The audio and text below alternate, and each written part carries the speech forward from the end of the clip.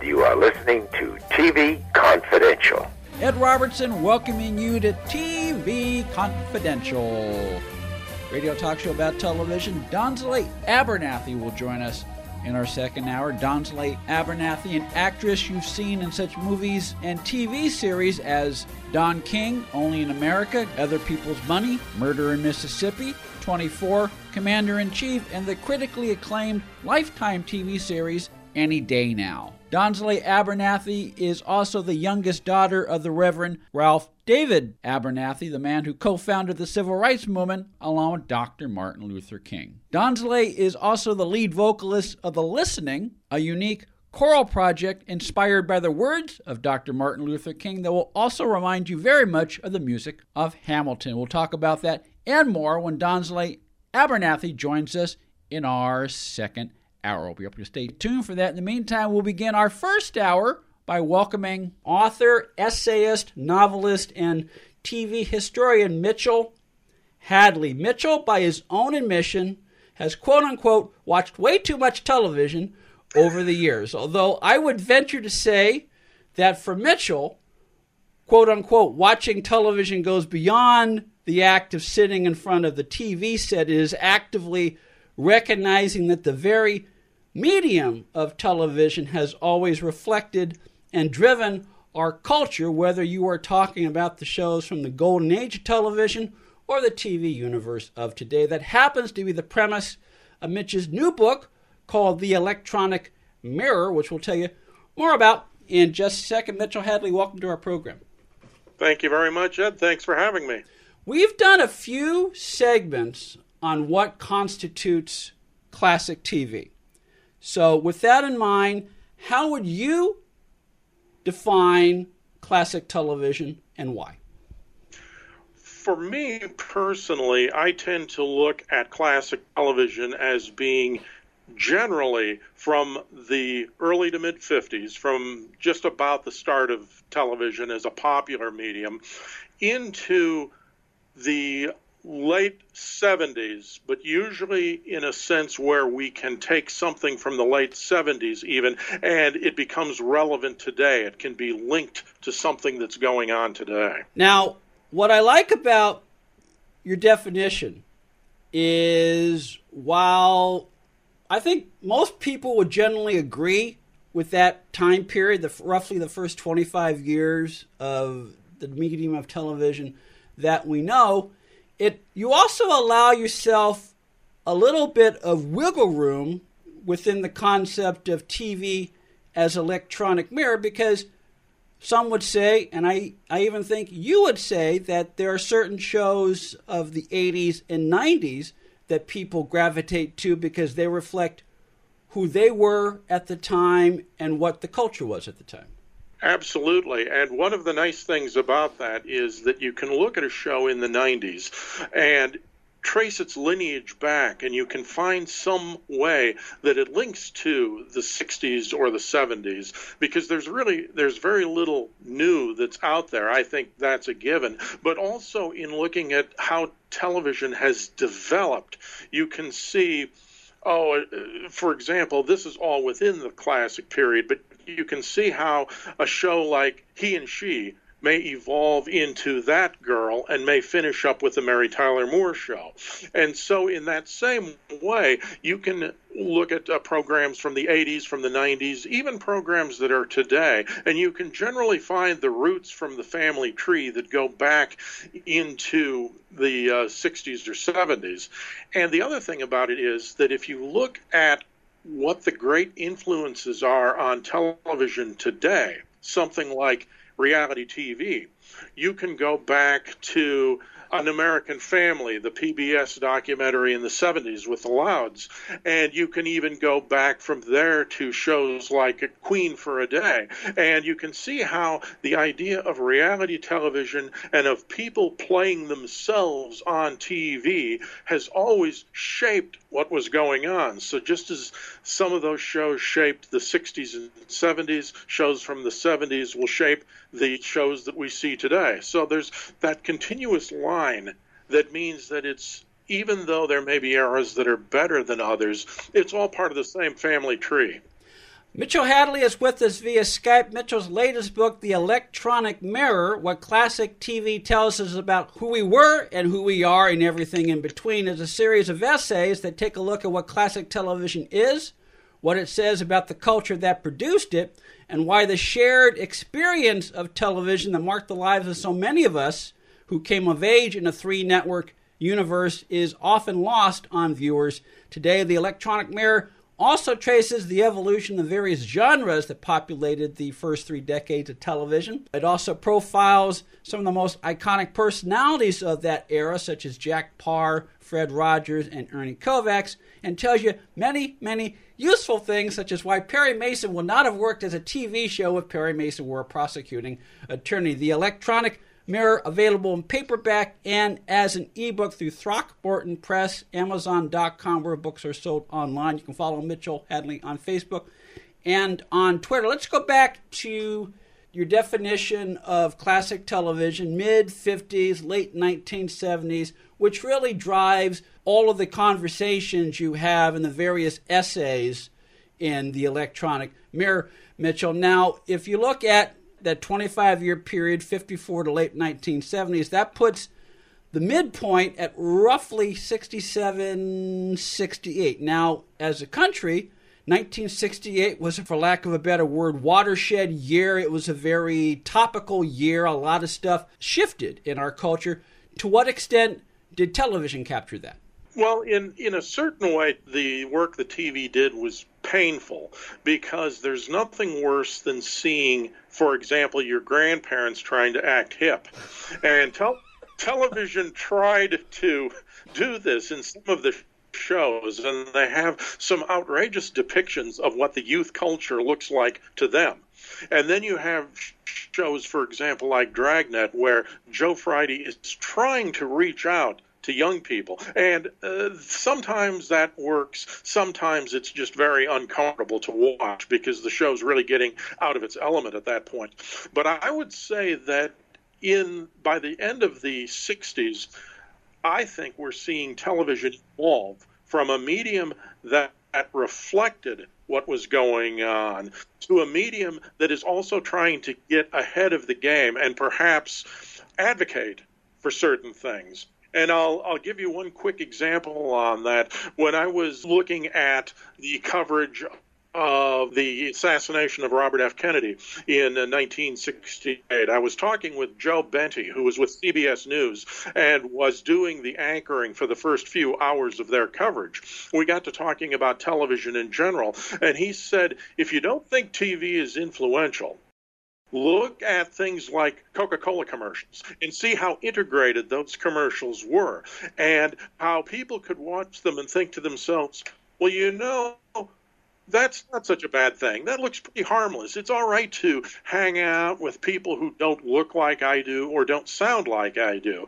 And so from something as innocuous as that, you see television trying to become more of an advocate for social change. And that's not to say TV hadn't always done it, because TV was a very active player in the Cold War, for example.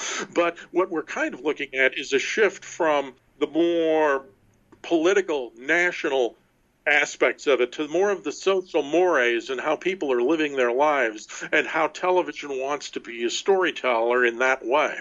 Another example from that era, 67, 68, is the original Star Trek, which, granted, it was classified as science fiction, fantasy, adventure, but two things. It was a show that entertained but had something to say about the culture.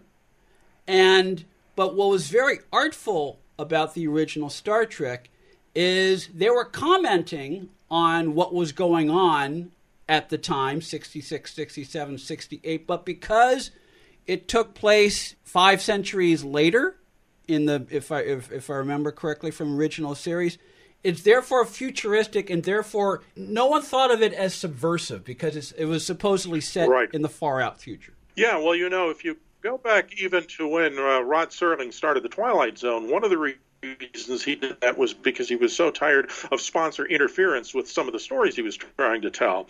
And he had a script that he'd written, I believe it was for Studio One, called The Arena. And it was a political drama. And everybody had to get in on how they didn't want this particular subject raised. They didn't want tariffs raised because it would identify with the Republicans. They didn't want another issue raised because it would identify with the Democrats. The sponsors didn't want to have their products become involved in something like this. And the way he was led to science fiction was his comment that he might as well have just invented a Senate populated by robots talking about different issues. and so he was able to go out and within the ostensible framework of fantasy and science fiction to be able to discuss some really hard social topics. And Roddenberry had complained about this as early as the early 60s because he was really active in television at that time. He had written some things for Have Gun Will Travel. And that was a series that also tried to tackle social issues within the framework of a Western scenario. But Roddenberry was one of those writers that was always conscious about the limitations that TV had imposed on it and how the writer needed a sense of freedom to be able to discuss some of those issues. And by the end of the 60s, we're seeing more and more that writers are getting the opportunity to do that. You have Sterling Siliphant with Route 66 and Naked City, and you have other writers of the era who are also finding that if they can get more freedom to discuss those kinds of things, then they can talk about social change. They can become advocates for certain things that they feel very strongly about. Sterling Siliphant, Rod Serling, and Gene Roddenberry are three of the iconic television writers that Mitchell Hadley writes about in his new book, The Electronic Mirror. The Electronic Mirror, what classic TV tells us about who we were, who we are, and everything in between. Series of essays that probe many iconic shows of the first 25, 30 years of television. The Electronic Mirror, available in paperback and as an ebook, Amazon.com, wherever books are sold online. You can follow Mitchell on Facebook, Twitter, and itsabouttv.com. Stay with us, folks. We'll be right back. You mentioned Route 66 when you're talking about Sterling Siliphant. You make a very interesting point about quote-unquote retro shows such as AMC's Mad Men, which generated a lot of buzz when they originally premiered in the mid-2000s because they depicted the culture of the 1960s. But you make the point in The Electronic Mirror, Mitchell, that if you really want to understand the 60s, if you really want to understand the 50s, you're better off watching shows like Route 66 because that really reflects the culture of the time. It does, and I think that even when it's not trying to do that, it does it. One of the phrases I use about Route 66, for example, is that it's an inadvertent documentary.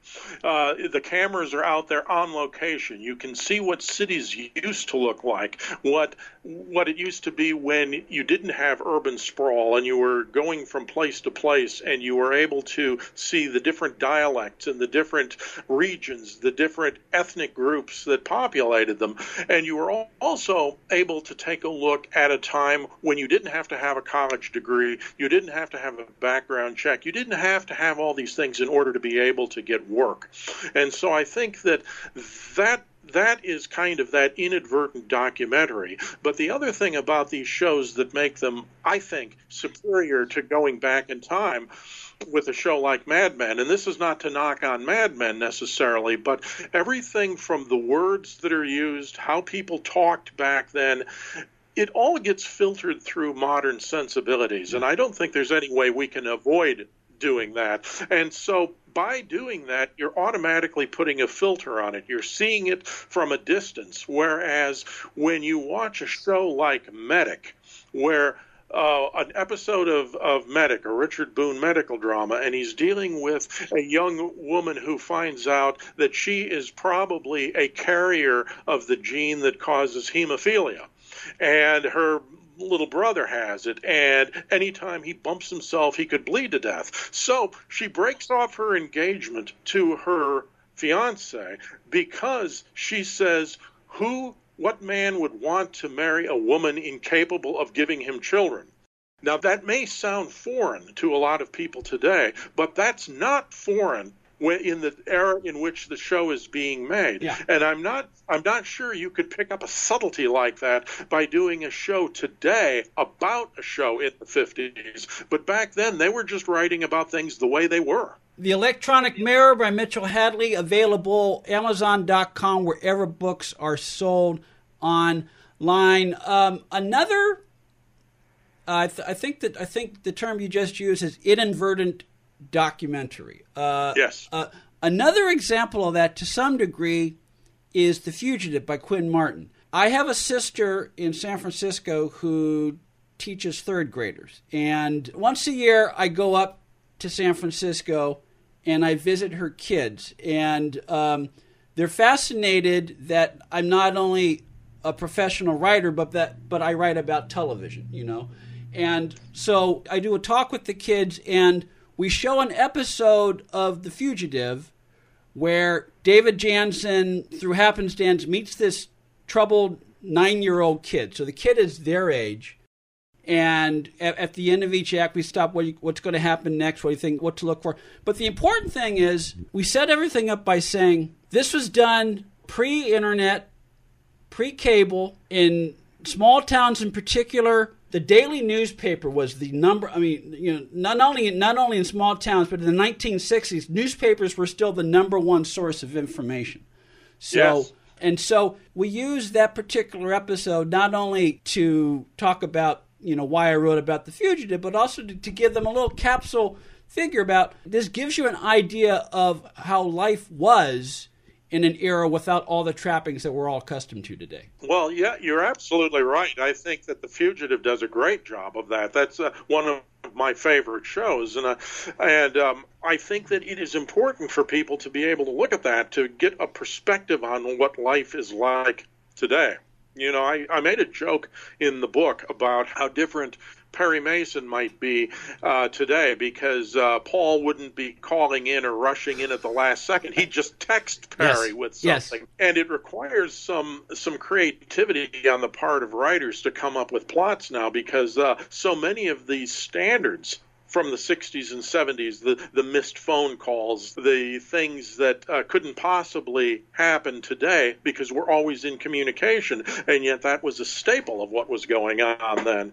But I think your point about the Fugitive and about some of these other programs is excellent, that they give you that look on what life used to be like. And we live in such a disposable culture today, disposable memories, disposable histories, disposable relationships. And one of the things that I treasure about television as our common heritage is that it gives us a chance to see what our lives have been like. That's kind of where you go with the Electronic Mirror, this idea that we can look back and see how we have evolved, how we have changed, how things may have gotten worse or they may have gotten better. Here are some things we should be ashamed of. Here are some other things we can be pretty proud of. But this is our history right there. And and I think it's very important for television to be taken seriously as a principal document of what that history is all about. Mitchell Hadley is with us via Skype. We'll talk some more with Mitch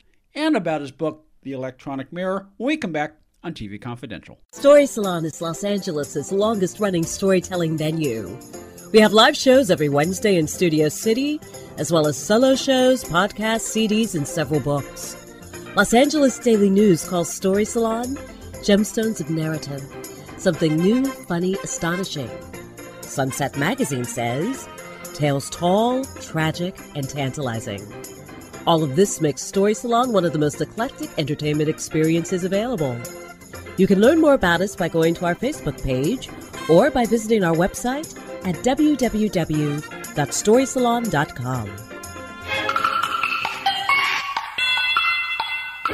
Accredited by Guinness World Records, welcome to Archival Television Audio Incorporated, a peerless TV soundtrack archive preserving the audio from television's first 3 decades, the 1950s, 60s, and 70s, the golden and silver age of television. For more information, go to atvaudio.com. Be part of our conversation. If you like what you hear, have thoughts on this week's program, or have an idea for a future edition of TV Confidential, we'd love to hear from you. You can email us at talk@tvconfidential.net, talk@tvconfidential.net. You can also message us at facebook.com/TV Confidential, x.com/TV Confidential, or at TV Confidential on Instagram. And if you're listening to us on the TV Confidential podcast, please be sure to hit the subscribe button. This portion of TV Confidential is brought to us by our friends at Front Porch Realty, the community of realtors in the Northern Bay area of California that is committed to finding the solution that is best for their clients. Whether you're a first-time home buyer